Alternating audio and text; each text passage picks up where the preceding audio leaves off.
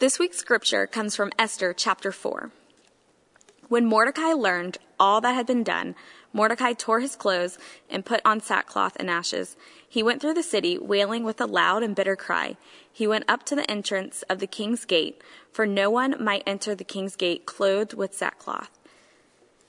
In every province, wherever the king's command and his decree came, there was a great mourning among the Jews, with fasting and weeping and lamenting, and most of them lay in sackcloth and ashes. When Esther's maids and her eunuchs came and told her the queen was deeply distressed, she sent garments to clothe Mordecai so that he might take off his sackcloth, but he would not accept them. Then Esther called for Haddock, one of the king's eunuchs, who had been appointed to her, and ordered him to go to Mordecai to learn that what was happening and why. Haddock went out to Mordecai in the open square of the city in front of the king's gate, and Mordecai told him all that had happened to him, and the exact sum of money that Haman had promised to pay into the king's treasuries for the destruction of the Jews. Mordecai also gave him a copy of the written decree issued in Susa for their destruction, that he might show it to Esther, explain it to her, and charge her to go to the king to make supplication to him and entreat him for her people. Haddock went and told Esther what Mordecai had said. Then Esther spoke to Haddock and gave him a message for Mordecai, saying, "All the king's servants and the people of the king's provinces know that if any man or woman goes to the king inside the inner court without being called, there is but one law. All alike are to be put to death. Only if the king holds out the golden scepter to someone, may that person live. I myself have not been called to come in the king for 30 days.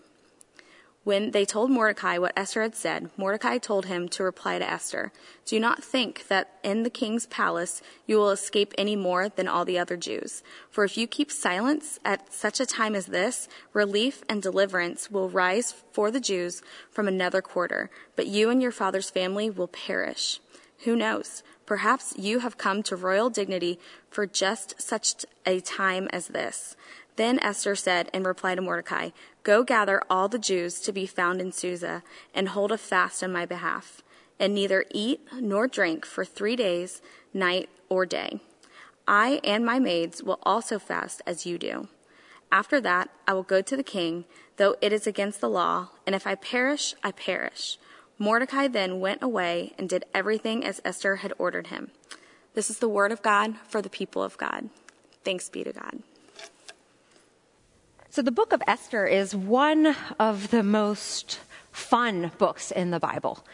And considering the reality that we find ourselves in right now, disconnected socially, I thought it would be awesome this morning to have Keith, who is our Christian counselor on staff, and Michelle Paquette, who's our director of student ministries, share in our message this morning. So that is why we're all up here. And we're going to be talking about how this particular chapter in the book of Esther is coming to life in real time. Now, Esther, I said, is a really unique book. It's one of those books in the Bible where God is speaking and God is moving, and yet we never actually hear the name of God mentioned. And here in chapter 4 that you just heard Chrissy read, we find ourselves right in the middle of a time and a place where Esther, who just 2 chapters before was an orphan, she had no status, but somehow she finds herself as the queen. And she finds herself in this situation now where her people, the Jewish people, they are at risk of losing their life. And she finds this out. Her uncle tells her what is about to happen. Now, Esther, who was just an orphan 2 chapters ago, who might not think that she has power or position or gifts or any means at all to influence what is about to happen to her people, is challenged.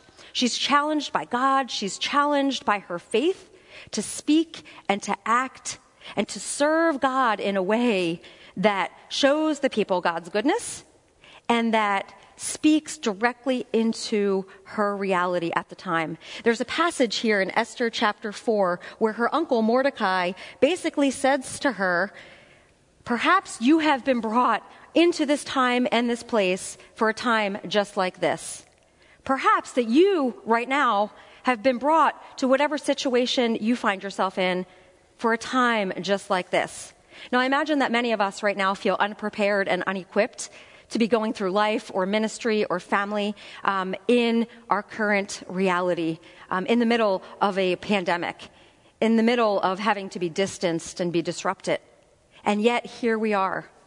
And so today, we're going to hear stories about how we have been possibly equipped and brought into ministry for a time such as this. We might not feel equipped, we might not feel ready, but neither did Esther, and yet here we are, trying to figure out how to trust and to be loyal and to have courage and also to act, to make decisions and to lead maybe or to follow when we're finding ourselves in new territory. So Keith, as I mentioned, he is our Christian counselor here on staff. And he finds himself in a unique situation on many fronts. And so do you want to share today just how this scripture is speaking to your reality in your ministry? Absolutely. So when I reflect on this week's scripture reading, I'm drawn to how challenging this task was for Esther. If she entered the king's court without permission, she could pay with her life. And her course of action was absolutely amazing. Instead of cowering in fear, she asked her uncle to gather the Jews in Susa and to fast and to pray, and she would do the same thing with her people. When faced with adversity, they fasted and they prayed as God's community, and I think we are called to do the same thing today. I think we're called to figure out what does our community look like today, because it's not the same confines that we are used to. And then for me personally, the coronavirus, it's an interesting challenge. I've suffered 2 heart attacks and have coronary artery disease. I consistently try to live my life as if, it is to the fullest extent that I can live it. And finding that balance in this current challenge is very difficult, to say the least. Knowing how easily this virus is transmitted from person to person and the complications that I will face, it gives me reason to pause. The challenge to my spiritual walk is not where is God in all of this or anything of those lines, but how do I live out my faith? How do I go about loving God with all that I have and loving my neighbor as myself?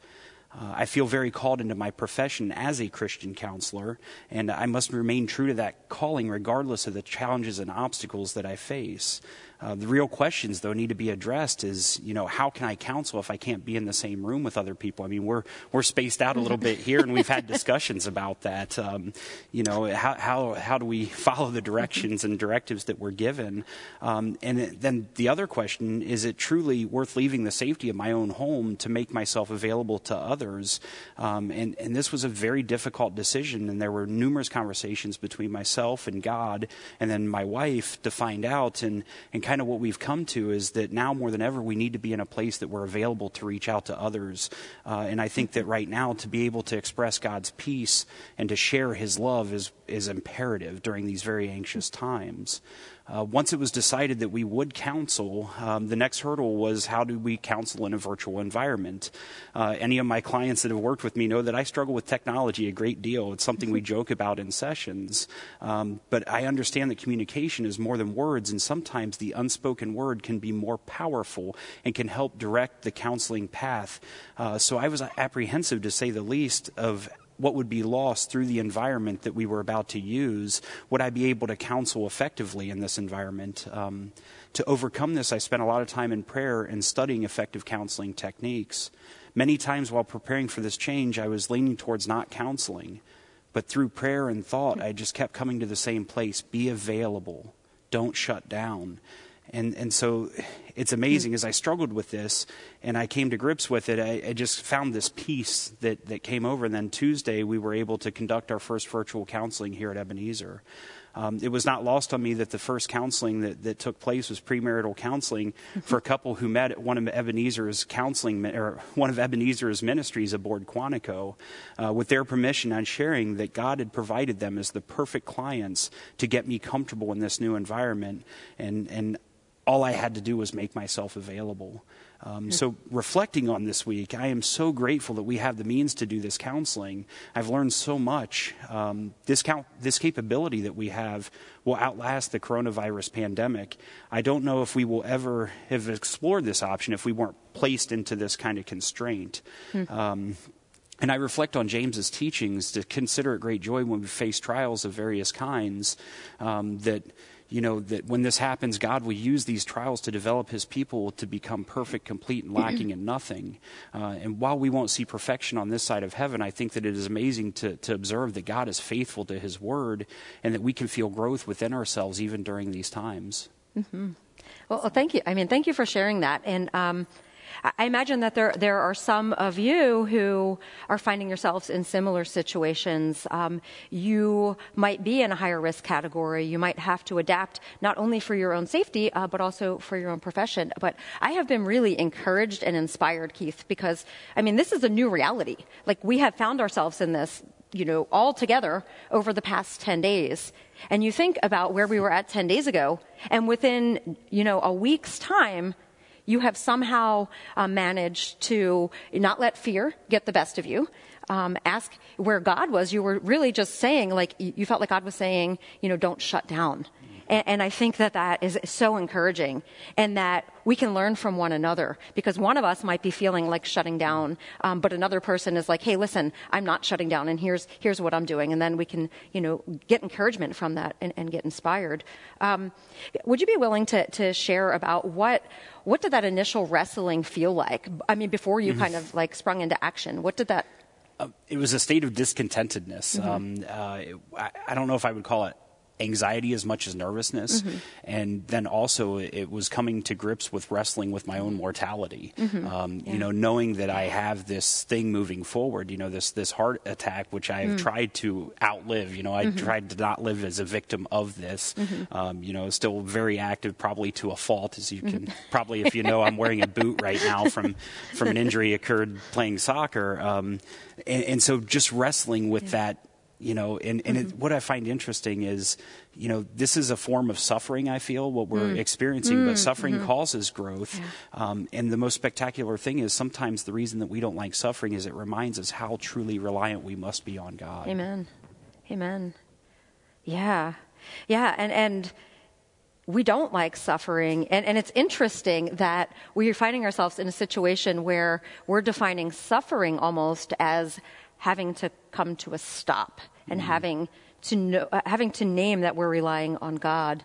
And I like how you spoke about Scripture in your passage, because I don't think God causes bad things to happen. I think that's dangerous theology. But I do think God is at work, working all things for God's good. And that somehow in this time of disruption, it's not lost on me that we are in the season of Lent. We are in a season that is supposed to call us to self-denial and self-reflection. And we are being forced almost to walk through Lent.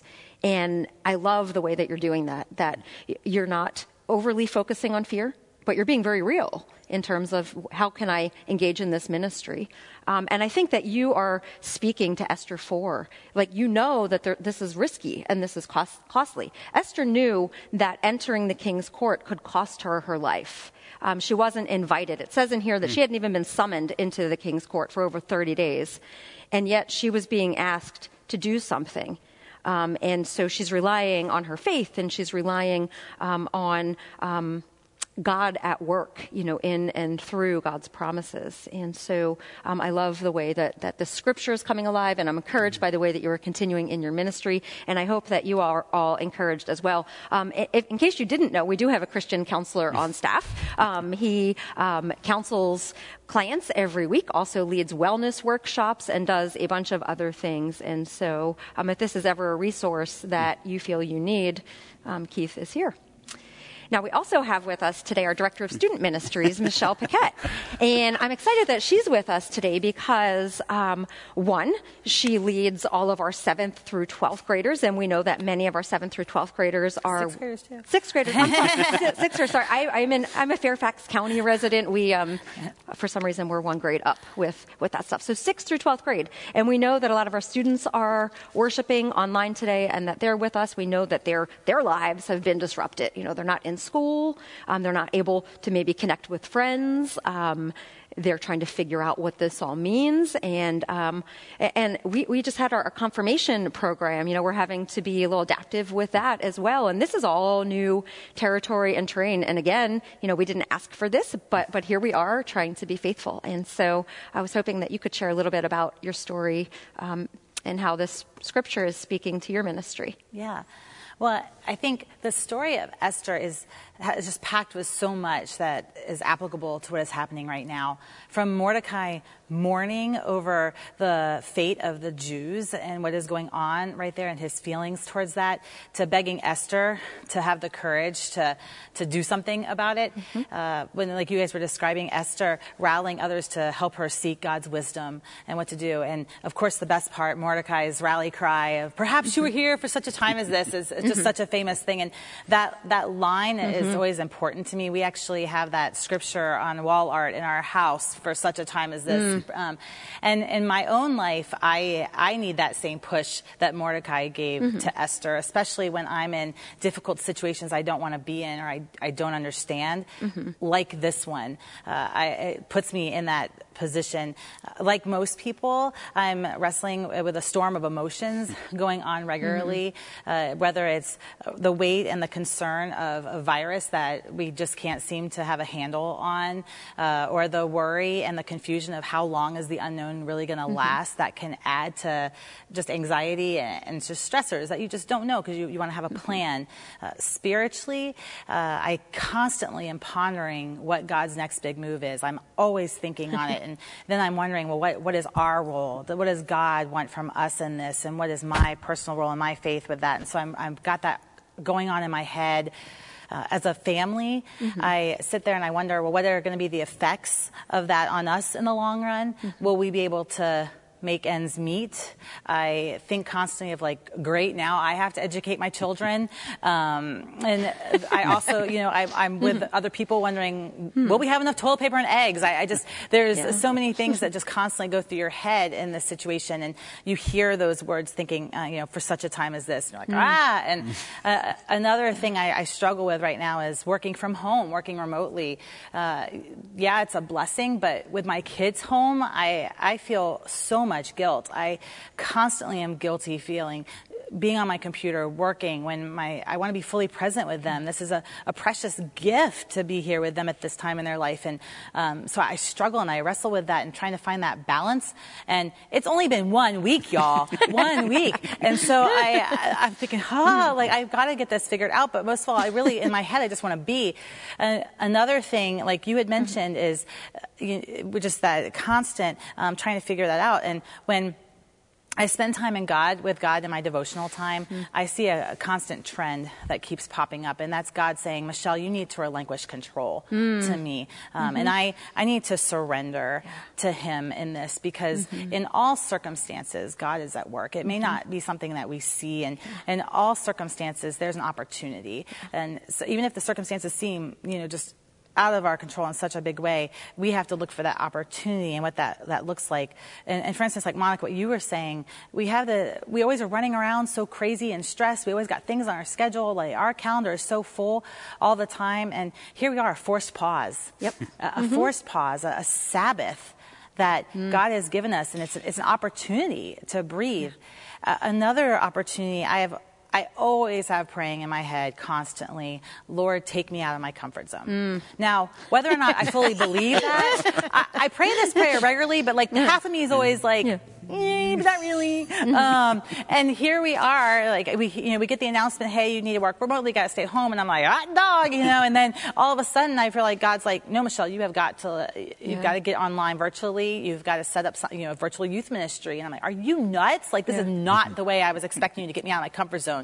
And I really struggled with that. And then here we are, I went ahead and got started working on things, and God brought students and leaders to walk alongside of me to help me get things sorted out. And it's starting out to turn out into this beautiful work in progress. And what started out on Monday with me in tears and just stressed out, today I'm hopeful, I'm excited, I feel, I still am like, it could fail, but I feel at peace with things that are how it's going to work out. It just helps me know that. From the beginning of all of this, God kept putting this scripture on my heart, Hebrews 10:24 through 25. It was the first thing, the second we heard of news of what things are going to have to change in America, this verse just kept going through my head and it won't get out. And it says, Hebrews 10:24 through 25, it says, and let us consider how we may spur one another on toward love and good deeds, not giving up meeting together as some are in the habit of doing, but encouraging one another, and all the more as you see the day approaching.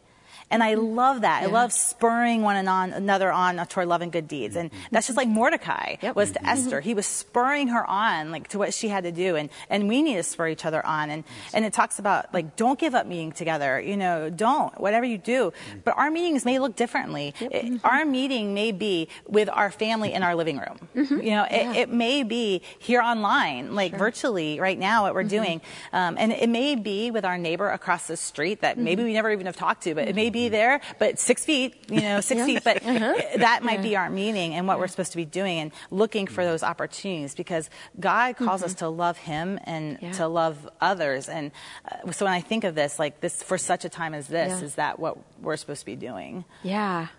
Amen. I mean, I love so much of that. I love the idea of like spurring each other on. I love that some of your students are coming alongside of you. Oftentimes we think as the adults, we're the ones that have to be the ones teaching and leading. And in some ways, of course we do. We're the adults. However, like in this disruption, we have an amazing opportunity for our youth, for our students, for our kids to teach us some things. Yeah. They're going to have to teach us some things if we're going to continue to connect. And what an awesome leadership opportunity for them to validate these gifts and these skills that they have actually are helping ministry happen. And their voices are going to be heard, and I think that it's powerful. Yeah. And like Keith, I've been really encouraged and inspired because, you're admitting here, right? Like I was in tears. Like, what on earth does ministry is about? Relationships, y'all. It's about people. It's about connecting. It's about sharing space together and breaking bread together. And here we are having almost our most valued and precious gift. We're like forced to relook at that. And I can't help but see that God is at work in that somehow. Maybe trying to break us of like some habits that just became monotonous. Like we're just doing things because we do them. And now here we're forced to stop and relook. Now, in terms of youth ministry and how all of this affects your students and your ministry, what are you hearing from your youth like right now? And how do you see, that God has placed you in this place for a time such as this, to continue to be what you have been to the youth in the church for 20 years? Well, right now, the students that I'm connected with through my small groups and through leadership, they're bored, and they're, and a lot of them right now is spring break. So, we had discussed earlier, like some of them are still out gallivanting, in other states and haven't come home. But I think that for seniors, especially, just like even college students, this has been really a hard road for them, and because things are changing. This is their last quarter of things to spend time and make memories and make decisions, and so that's a real wrestle for them in that, and that's real, as when we're older, we look back and go, oh, they'll get past this. But, I know when I was a senior in high school and in college, those last moments were so precious, and everything was a memory you're making. And so we're just making new memories in a different way together. But it is a struggle in trying to do that. And that's why I feel like it's so important for us to figure out how to make sure that we're connecting virtually. And before I was so concerned about how you compare. It's the curse of comparison. I was so worried about comparing to what the youth ministry is doing down the street, or when a part of all these web things, like across the nation, like they're doing all these fancy things, and I'm like, I can't even do that. I've never even set up a Zoom. And the most refreshing thing to me is, my husband kept saying to me, just keep it simple. But I'm like, still, well, what are they expecting? What are the students expecting? And when I got online with students, and when hearing from the students say, we just need to keep it simple, I'm like, praise the Lord. It was just, it's that refreshing thing of knowing that we just need to have connection, and that's what matters. And to keep the momentum of relationships building, and that can still happen. I'm encouraging small group leaders to still reach out to their small groups, to make sure they're connecting with them, to make sure that everybody's okay. And thankfully that they are so tech savvy. Sure. Students are out, from their hand with phones and things. So that's great. No, I love the idea of like keeping it simple. Sometimes we overthink ourselves and overcomplicate ourselves into paralysis. We were joking around earlier about, watching things pop up online about what everyone's doing to homeschool, or, to do this, that, and the other thing, all these fun things. I'm like, my goals every day are, is everyone fed? watered and alive. Yes. And everything else is just going to have to kind of, be dialed back a little bit because that's just the reality that we're in. So we don't need to be comparing to what we're seeing. And also, I like the idea of keeping it simple because I feel like that's part of the gift that we've been given here. If we're willing to embrace it, we are being forced to maybe look at the people closest to us and maybe have some hard conversations. We're being forced, I think, to recognize too, I think like Esther 4 is saying, we're not alone, but we might find ourselves in new terrain. And there's different characters in Esther chapter 4. She had servants and eunuchs that somehow were on her team, even though she was an outsider. And so we might find ourselves in new terrain. We're still Christians. We're disciples in our neighborhoods. Right. And sometimes we might be the only Christian in our neighborhood. And this passage reminds us that there are safe people that, though they might not share our faith, they are providing vehicles for us to communicate messages. So I think we have some opportunity there.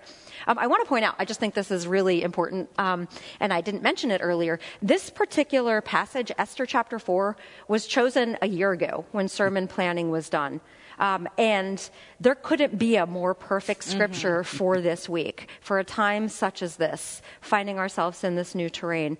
But God must have known that we would need this scripture on this week, and that we would need to be reminded that trust and courage and stepping out of our comfort zones are part of our journey. Now, Keith, you do mental health counseling, Christian counseling, and one of the things that's been on my mind in this time is that I'm worried that people will feel isolated. What would you say to anyone who might feel isolated right now? Reach out, and by saying reach out, and not in a text message, maybe a phone call, maybe ask somebody to video teleconference. FaceTime is an amazing tool that most people with iPhones have. Facebook Messenger is something that I've seen people using to stay in touch. Depression and anxiety, they like isolation, and so we have to be active in the way that we kind of combat those, and we do that by reaching out. And also to those that that may be suffering from depression or anxiety, be the one to reach out to them, let them know that you're there and available for them. I think that's the biggest thing is just don't isolate. Sure. And we have all these amazing means of staying in touch right now that, Facebook, all of the different things that I know nothing about. Snapchat, tweets, I don't know. Threads, Vines. I got myself a TikTok account. TikTok. Don't know how to use it, but don't understand why people use it. But there it is. Don't be isolated. And I think probably the same is true for youth and for students who might already feel isolated and lonely and alone. It's important to remember that we were created for community, and that is the core. We were created for community with God, community with each other, and we have to reach out in both directions in these times. Yeah. Amen. And that's what the church is. It's a community of believers. We're a royal priesthood. We are an interdependent body. And I love being up here with you both. I love being in ministry with you for a time such as this. I love our entire team because I really believe that God has equipped all of us for a time such as this. We might not know it. We might not fully understand it. But I really take courage from Esther here, and because we have to kind of look and see all of the gifts that we've been given to this point and maybe keep it simple. Maybe the simple thing of making sure that we're not isolating, but to feel assured that we have been prepared for this time and that God will use this time for his kingdom and his glory. And so I thank you both for being willing to share your story, for being willing to share your testimony, for being willing to speak to the church today. And Michelle, would you be willing to close us in prayer? Sure. Lord, we just thank you so much for the opportunity to gather, whether it's in person or online. Lord, we thank you for this gift of technology that we can do this today. Lord, we pray and come to you with heavy hearts, just like Mordecai, mourning for our land, for our world. Lord, and help us to remember that it's your world. Lord, that we are given a gift to be here. And Lord, let us just pray and come together as one body to pray over it, Lord, and to just sit and to think through everything, Lord, and to look how we can look for the opportunities around us. Every single person has an opportunity. And Lord, just help us to have eyes to see it, to have a heart ready to take action. Lord, just guide us in our families to build stronger bonds. Guide us in our time with you, to find our Sabbath with you. And Lord, thank you for the chance that we get to meet together, to encourage one another, to spur us on. Lord, so that we are here for such a time as this. In your name we pray. Amen. Amen.